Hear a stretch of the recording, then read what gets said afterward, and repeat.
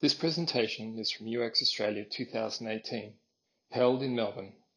For more presentations, please visit uxaustralia.com.au.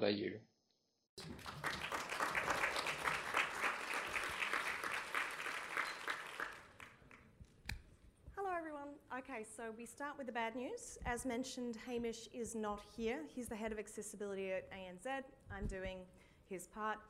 The good news is you guys have chosen to go to a completely unique section here at UX Australia, because this is the only one which comes with an element of suspense. I have been on the verge of losing my voice for 3 days. I have no idea whether I'm going to make it to the end of this. I'm sorry if you can't hear me. Okay, next thing to say is that I've kind of got you here under false pretenses. This title is kind of a lie, because I don't actually believe that innovation is a thing that exists. I think innovation is an umbrella term that we tend to use when we might need an improvement or we might need an invention, but we haven't decided which one yet, okay? So there's nothing wrong with improvements, okay? This is OXO Good Grips. These were invented in the 90s by a guy called Sam Farber, who saw his wife trying to peel apples and struggling. She had arthritis, her hands couldn't grip the little thingy. He made these. It's an improvement. That's great. But improvements are kind of boring, so let's move on to inventions, yeah? This is a printout from the first ever typewriter. 1808. It was invented in Italy by a guy called Pellegrino Turri. And he created this because he wanted to be able to write letters privately to his friend, Contessa Carolina Fantozzi di Fiziano, which is an amazing name, okay? Now, she was blind and she was also married. They wanted to communicate privately. He invented this machine. We can't prove that they were lovers. I just prefer the version of the story where they were. Someone wrote a book about this. It's amazing. Right, moving on. Telephone. Alexander Graham Bell regarded the telephone as actually being a distraction from his life's work, not his life's work itself. His life's work was in and with deaf people. He grew up around them, he was married to a deaf woman, his mother was deaf, and his interest in audio was actually to create better audio for deaf people to hear with. The bit where one audio receiver was connected to another over distance was a byproduct, and he didn't regard it as being an interesting one either. Right, do we have more? Yes, we do. Can we say comprehensively that Herman Hollerith, inventor of the punch card, was dyslexic? No, we can't, because the definition, the diagnosis, was invented 2 years after he invented the punch card. We do know that he couldn't spell, that he would jump out the window rather than go to spelling lessons, that he was bad at maths, which is a bit of a bummer if you're an engineer, which he was.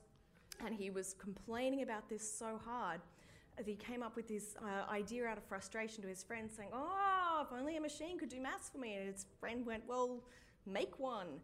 You know what engineers are like." He did. This is a punch card for the 1897 census in the United States. It was put in competition against human tellers, won by a country mile, and that is the story of the founding of the company IBM. Okay? We're seeing a pattern here, right? You're getting it. Okay, how about this one? Ray Kurzweil, don't laugh, it's true. Ray Kurzweil was sitting on a plane one time next to a guy who was blind. And he says to the blind guy, "If you could do anything that you can't do now, what would you want to do?" The guy says, "You know what? I'd like to be able to read a damn book."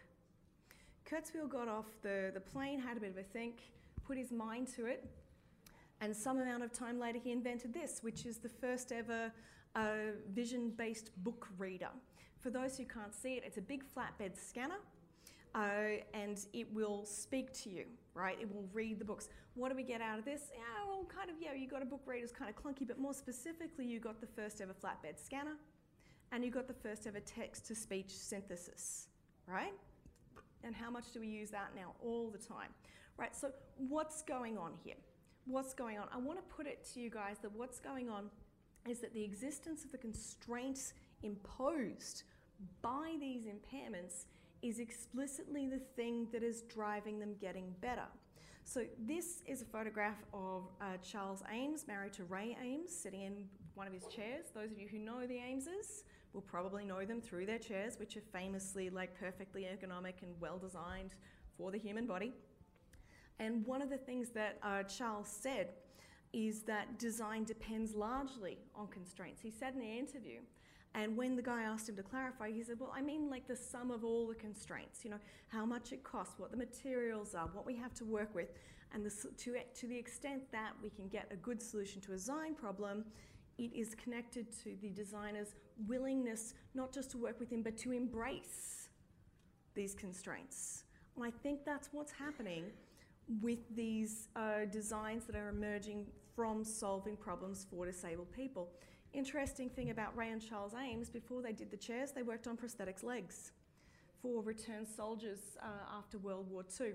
So that knowledge that went into that perfect understanding of the human body in these able-bodied chairs they made came from disability first. Okay, so this is all good knowledge, but can we do anything with it? Yes, yes we can. In fact, I love him, he's laughing.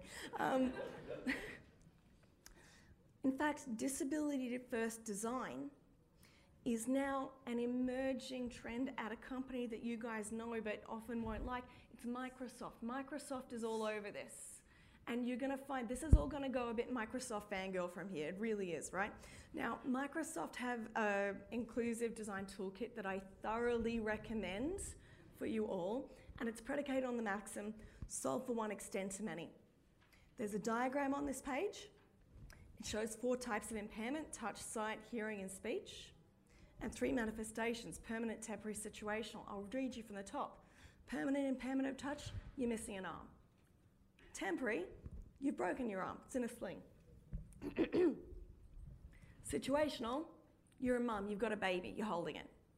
All of these people have the same problem, right? But if we solve for the guy who's missing an arm, we by default solve for the other 2 as well. Okay, so what are we talking about though? I want to turn this to you guys. Ask yourself the question, for 6 months or more at some stage of your life, have your everyday activities been restricted by an injury, an illness, or any other medical condition? You will know if that's you. I see nods, right? This counts for some people. Guess what? According to the ABS, you have experienced disability. According to the ABS, a person has a disability if they report they have a limitation. Ron, could you come up and read this for me, mate? Do me a solid. Just, you're my reading guy now. Okay. Okay. A person has a disability if they report they have a limitation, restriction, or impairment which has lasted or is likely to last for at least 6 months and restricts everyday activities. Right. He's gonna do that again. Okay. Yeah. Well done. Right. So in 2015, about 18.3% of Australians, predominantly physical, about 80%, mainly behavioural or mental, about 20%. You can have both, of course. Easy to see, but what does that actually mean? Well, it means different things depending on age. It's not true to say that 1 in 5 Australians has a disability without contextualising that. Under the age of 15, it's about 7%. Between working age, 15 to 64, rounding out, getting bigger, about 17. And by the time you're 85, by the time you're 90, 85% of 90-year-olds have a disability. Huge props to the 90-year-olds with no disability. That's pretty amazing. So it does change with age. We've talked about driving for innovation, but with that number of people, there's another way that disability drives innovation, which is actually the creation of markets. No inventions get off the ground without early adopters, right? They need early adopters. And transistors, the little things in your phone and every other doodad that make it miniaturizable, they had a very specific group of early adopters, which is people who use hearing aids. Transistors came out, they were cool and funky, no one knew what to do with them. Hearing deaf community, I don't know if you've seen this, the old hearing aids were like the size of a really big shoebox, and you had to carry them around, and there was a little plug you had to hold in your ear, your hand got sore, it was really, really annoying, you got a crook in your leg. It was very visible, very embarrassing, really awful stuff. So when transistors came out and no one knew what to do with them, deaf community was all over it. They started making miniaturized hearing aids, and because they were doing that, the technology got cheaper, the kinks got worn out, it got less, difficult to make, economies of scale came through, and then the rest of the world worked out what to do with it. So early adopters are really important, and disabled people often are in that category. Email has a similar story. Okay, that number doesn't just translate to movement. The other area of economic movement is actual spending power. Australians with disabilities control about $54 million in discretionary spending every year. That's the money you're not spending on food and rent, right? That's the fun money. And still nobody will make them stuff, okay? Do you know what happens when we scale that up to worldwide? It's 8 trillion, yeah? Massive untapped market, and people won't make them good stuff, right? They've got money. So if there's one thing that I'd love for you guys to take away from this, when you go back to your workplace and say, we should do disability first design, don't do it because you're empathetic designers. Don't do it because you want to make the world a better place. Do it because you want to make lots and lots of money, okay? Sell that to your product managers. Say, we can make cash. It's untapped. Do it, okay? The money is there, right? Speaking of social areas, right? Economic force isn't the only force disabled people have. Helen Keller, staunch socialist.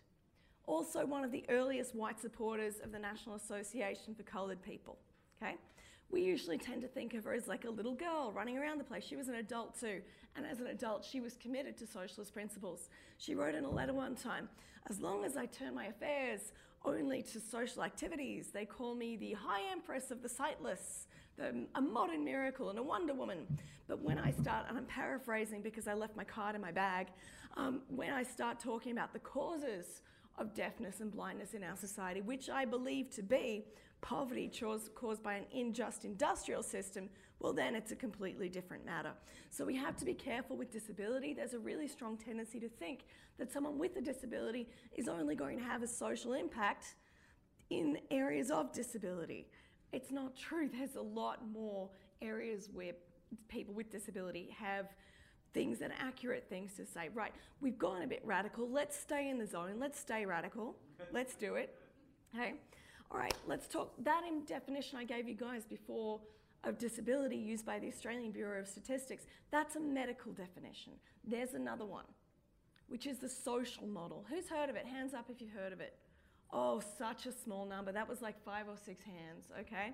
Right, so in the social model, the impairment is any medical condition that could lead to disability. But disability itself is something different. Disability is a result of the impairments interacting with barriers in the person's environment. What kind of barriers are we talking about? We're talking about physical, attitudinal, social, and communication related. I didn't make that list. People with disabilities did. On the screen, there's a photo of a door that's halfway up a wall. There's no steps. Now, if I, as an able-bodied person, which I am, walk up to that door, I don't blame my legs for not being able to walk up vertical surfaces for the fact that I can't get into the building. I don't blame myself for not being able to jump. No, I blame the building. Similarly, when somebody who is a wheelchair user goes up to a building and they can't get in because there's no ramp, they don't blame the wheelchair. There's nothing wrong with the wheelchair. They blame the building. That's where the barrier is. Yeah? Now, if I was writing this list, I'd put on technological barriers as well. But I didn't write the list. Disabled people did. I'm going to come back to this. Right. At this point, some of you might be thinking, all right, sorry, okay, I'm kind of with you. Slightly long bow, though, right? You know, the idea that the disability is not a part of the person, it's part of the person and the environment combined. I'm not quite buying it. Seems a bit weird. Just recently, we've had to change the World Health Organization definition of disability, and guess what? It's the social model. Come up. That one, yes. Disability is thus not just a health problem. It is a complex phenomenon reflecting the interaction between features of a person's body and features of the society in which he or she lives. Yeah, absolutely. Okay. Now, at this point, this is the point where if I had more of a voice, I would actually start shouting. It's going to sound like that because I'm running low. Okay. What drives me absolutely nuts is this. We as UX designers, we are the people who create the environments that people use when they're online. That's what we do. We decide literally and exactly what those environments do. And when we create environments that are not accessible, we literally make people disabled, right? It's not the impairment that is disabling in this context, it's the barrier. And if we create interfaces that contain barriers, the thing that is creating the disability is us. Okay? Yeah. I love this guy. Rowan is the best. Let's put that on the transcript, okay? All right. So I was talking.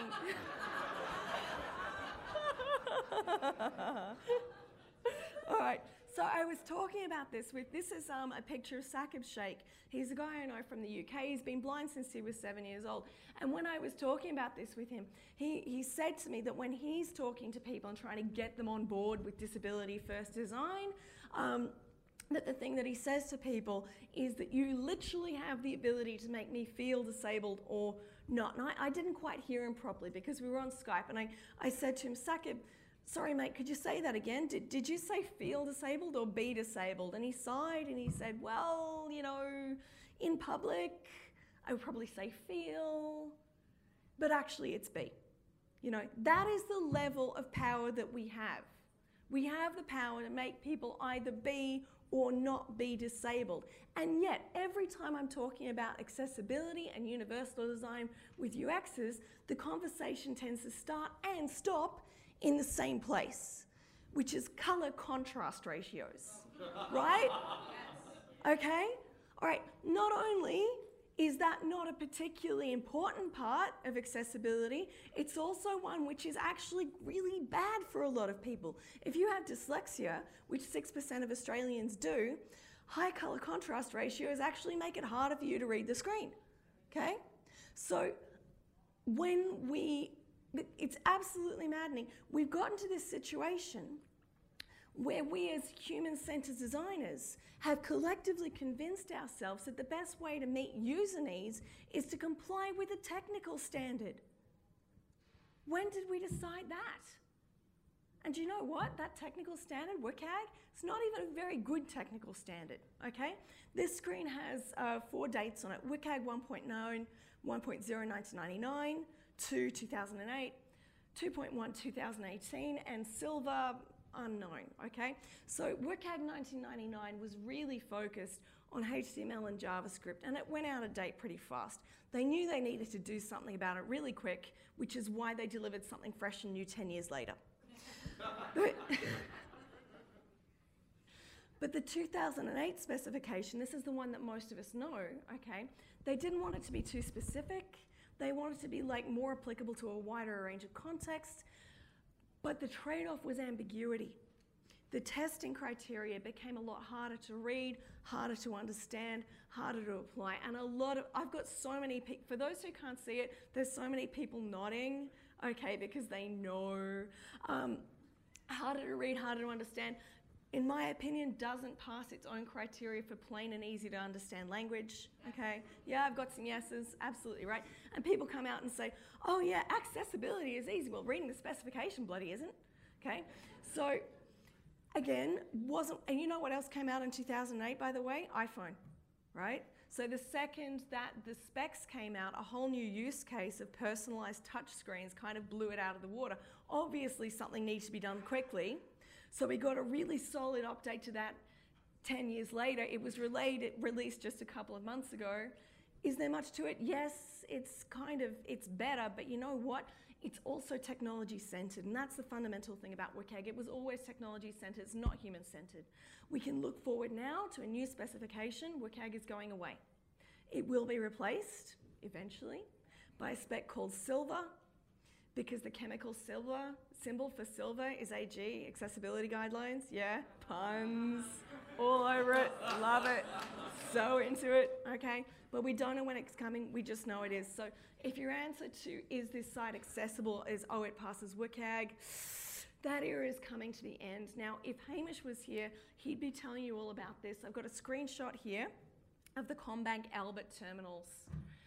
Right, these things, I like this lady too. Okay, so these things are famous for a pretty nasty reason, which is that a group of vision impaired people sued CommBank over these things. There's 88,000 of them in Australia at the moment. We don't know how the court case is going to wind up yet, but it was so hard to use that vision impaired people literally sued CommBank. And if you need no more proof about WCAG than this, that thing is 100% WCAG compliant. Yeah? Take it home, tell your friends. Okay.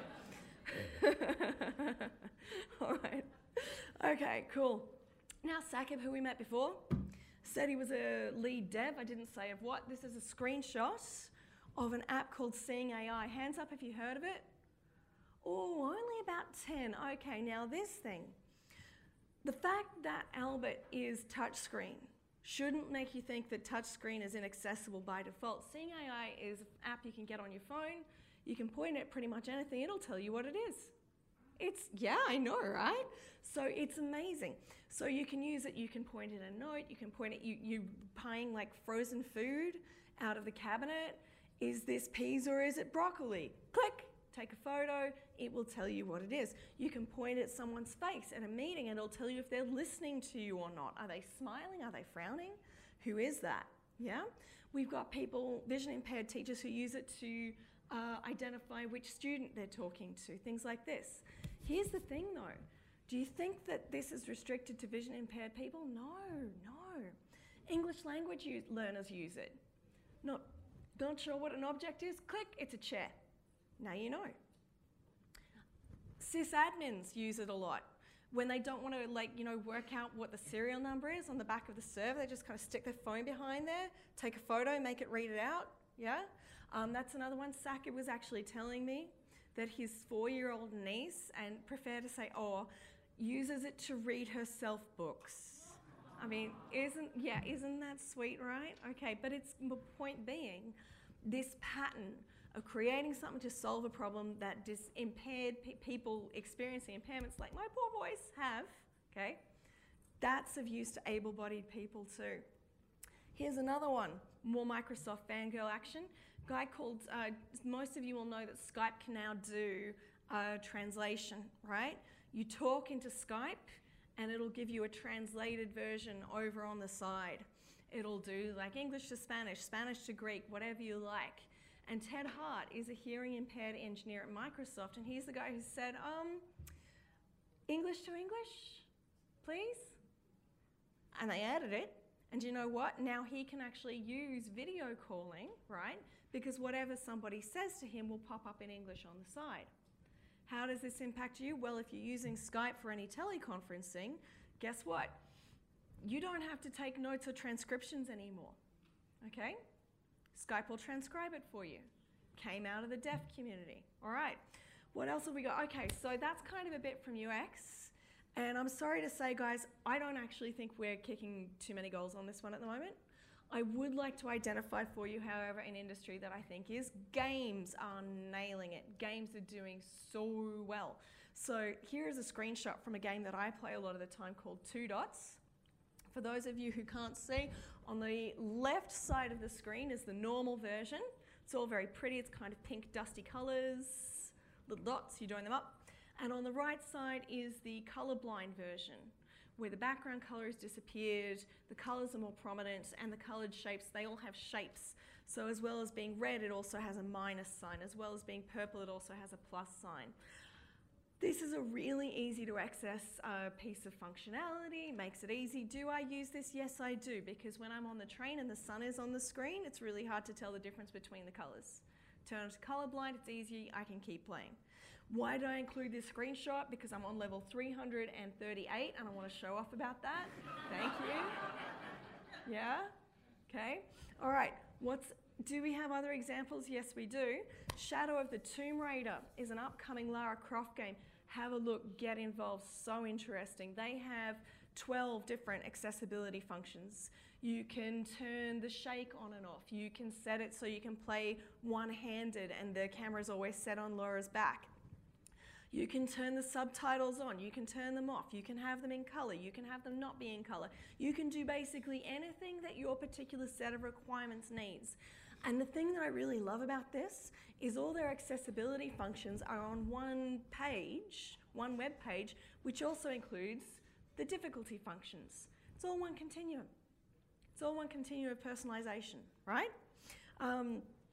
So, you know, if I have like relatively low vision or some kind of cognitive impairment, I can pick the easy version, which shows me a chalk mark of where where it is. But if I'm just not very good at shoot 'em ups, which I'm not, I can pick that too. It's accessibility, it's personalization, it's both, because it works for everybody, right? Okay. This thing is a genius. More Microsoft fangirl, more of it. Okay. This is the Xbox adaptive controller. This is one of the best things I've ever seen. So the controller itself is the little white box with 2 black pads on it. In this photo, we can see a guy who's hooked up with a headset, and he's got a controller in one hand and he's got a kind of a joystick on the other. This has 7 different ports. Whatever you're able to do, you can plug it into the Xbox adaptive controller, it'll work. If it's blowing in a straw, if it's whacking a hand, anything that you've been able to jerry-rig, you can plug into this. And what I love is that Microsoft has actually taken, there's a huge community of, especially in a group called Able Gamers, who have been hacking like things like this for years and years and years and saying, oh, please include our mods. And Microsoft have eventually just gone, you know what, your mods are real good. We're just going to give you something to plug it into. And it works. It's beautiful. It's a lovely piece of work. I haven't seen it used by people without disabilities yet, but I expect we probably will. Okay, so let's have a talk about what's coming next. Yeah? So if we can say that over the course of history, disabilities have led to inventions that after the early adopters have got involved end up going mainstream, then we can look at the things which are emerging in disability tech now and have a feel for what's likely to come mainstream later. And what's big in disability tech now? Well, the first big one is prosthetics, yeah? Prosthetics, especially 3D printing and the use of 3D printing for perfectly customized versions of things that people need. So that's the first one. The next one is related. The next one is neural controls for prosthesis. I'm showing a photo here of a woman who has some neural inserts plugged into her brain. She is quadriplegic. And with her brain, she is controlling a bionic hand, and she's used the hand to reach out, pick up some chocolate, and she's pulling it towards her mouth, right? It's amazing. This is the level that we've actually managed to get up to now, okay, with prosthetics.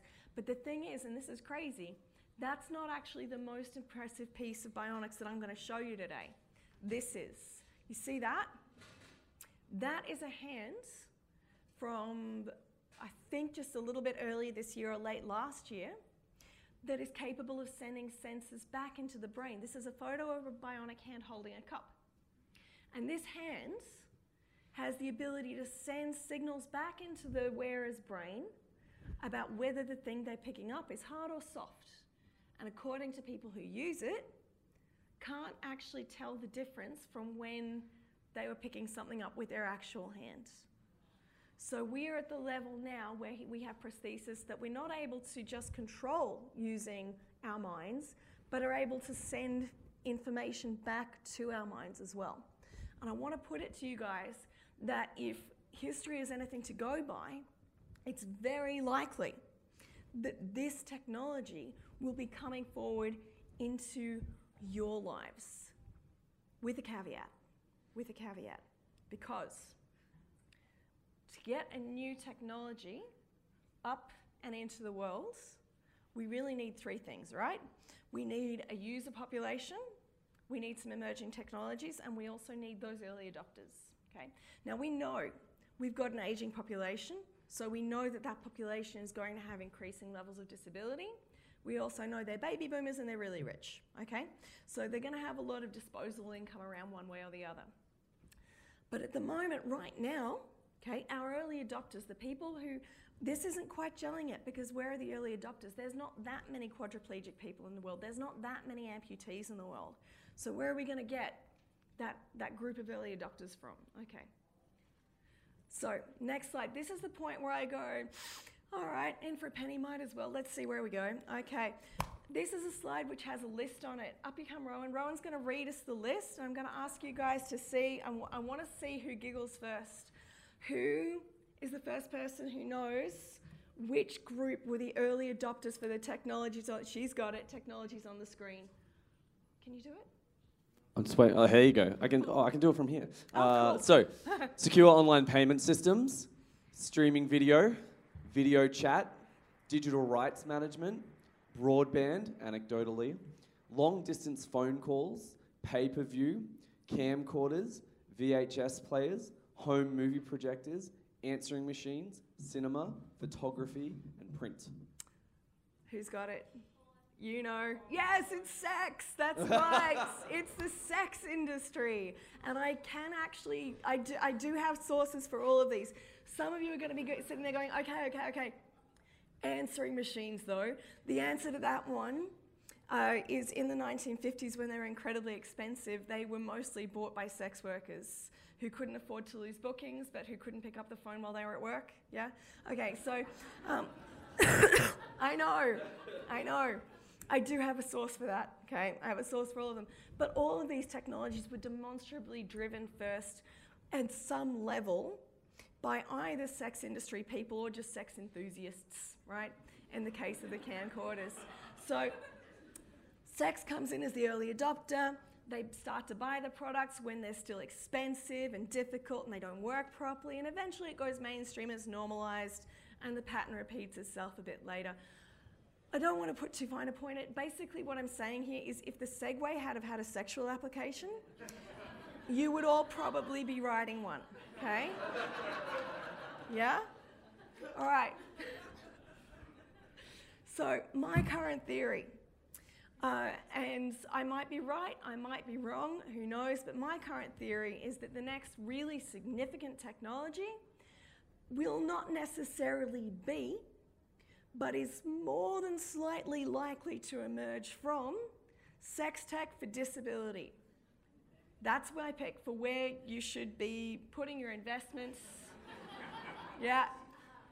I know it's hilarious. I'm also completely serious. I made it to the end of the talk. Who has questions?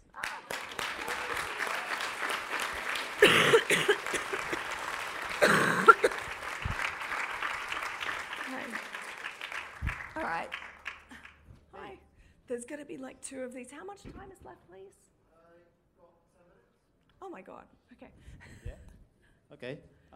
Currently, I'm working on a project for front of house staff members inside hospitality, where we're considering several disabilities we want to solve for. Yeah. This not only makes the project more expensive, but also makes it more difficult to develop. How far or when would you consider it's good enough?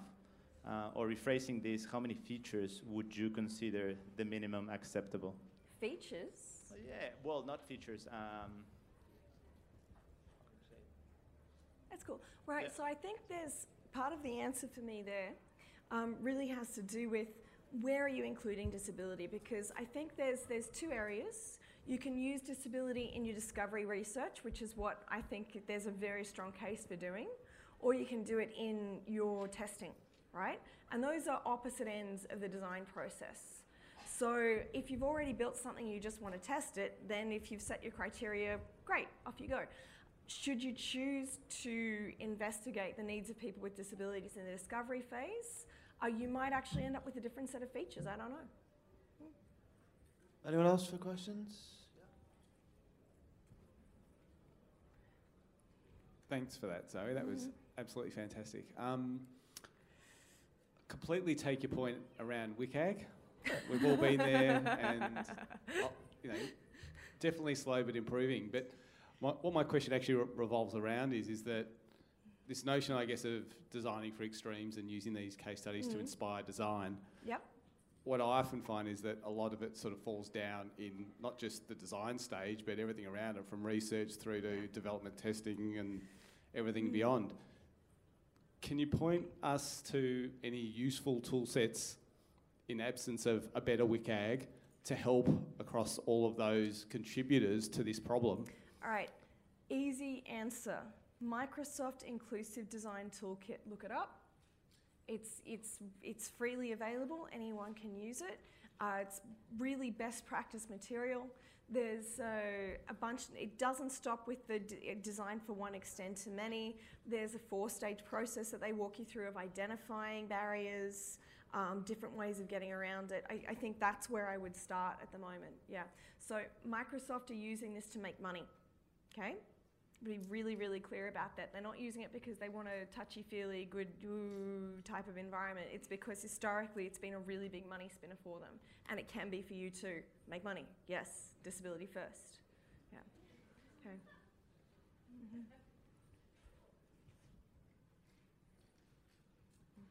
I think I know the answer to the question, but I'll ask it anyway.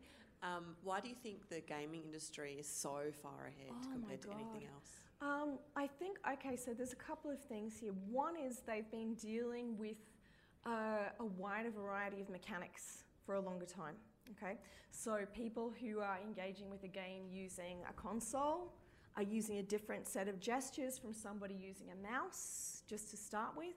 And also in game, like there's running around and shooting things, okay, is actually a different gesture set from like just kind of moving things around if you're playing solitaire even, okay, or tapping on a screen.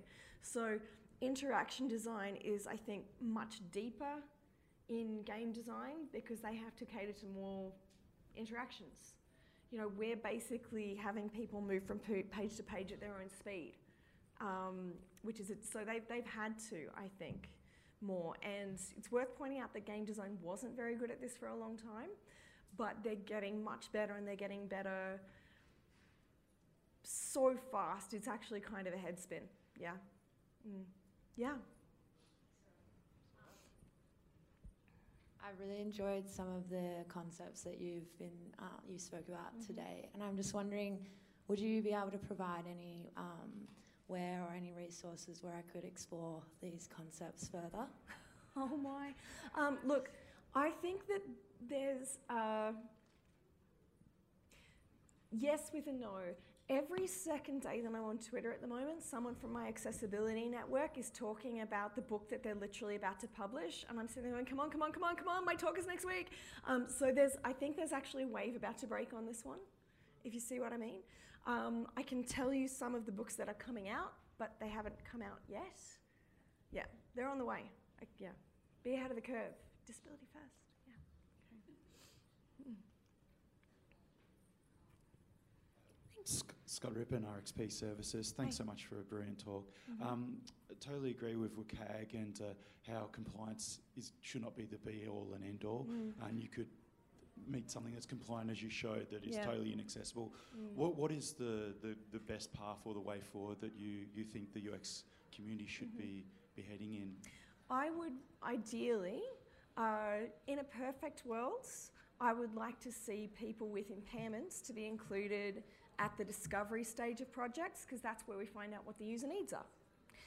Money is tight, things are difficult, but I think that like most of the people I know, and Tim would know more about this even than I would, if he's still in the room, I can't see him, but there's one of the nice things about dealing with people who have impairments is they will tell you what they think. You contact the Royal Society of the Blind and see if anyone's willing to come in. You'll probably find a couple of people, yeah? Yeah, so there's that as well. I mean, just listening. Like if someone starts griping, what are they actually griping about? Can you get in touch? Can you find out? So my question is around how do we sort of make the empathy for accessibility more widespread without the threat of being sued?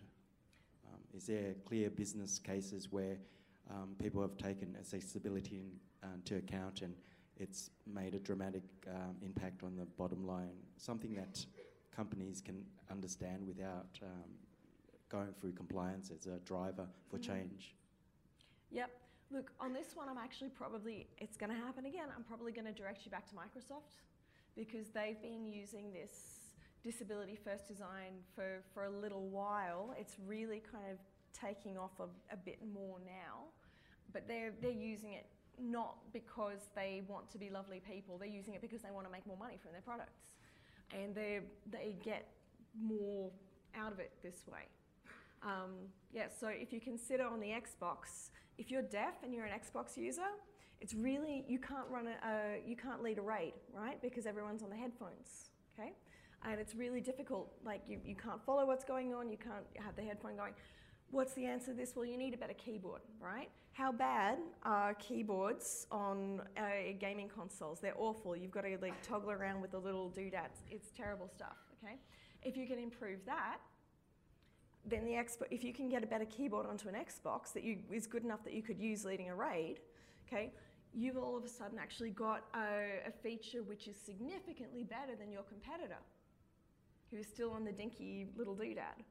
And I actually have a friend who does gaming in an all-deaf, what are they called, guild, group, posse, that he, I don't know, but yeah, he actually games with an all-deaf group just because he hates the shouty culture. Now it's fine, like, you know, they're a very inclusive group, they don't mind that he's not deaf, he's cool, but that's the kind of thing that can turn into a value proposition, yeah, and a product differentiator in a market where the competition is pretty fierce. Yeah. Hi. What are your thoughts? Yeah. Oh, hello. About the role of augmented reality and virtual reality. Oh, so big, because wow. I haven't seen any example of that, but yeah, okay, that's a really interesting one.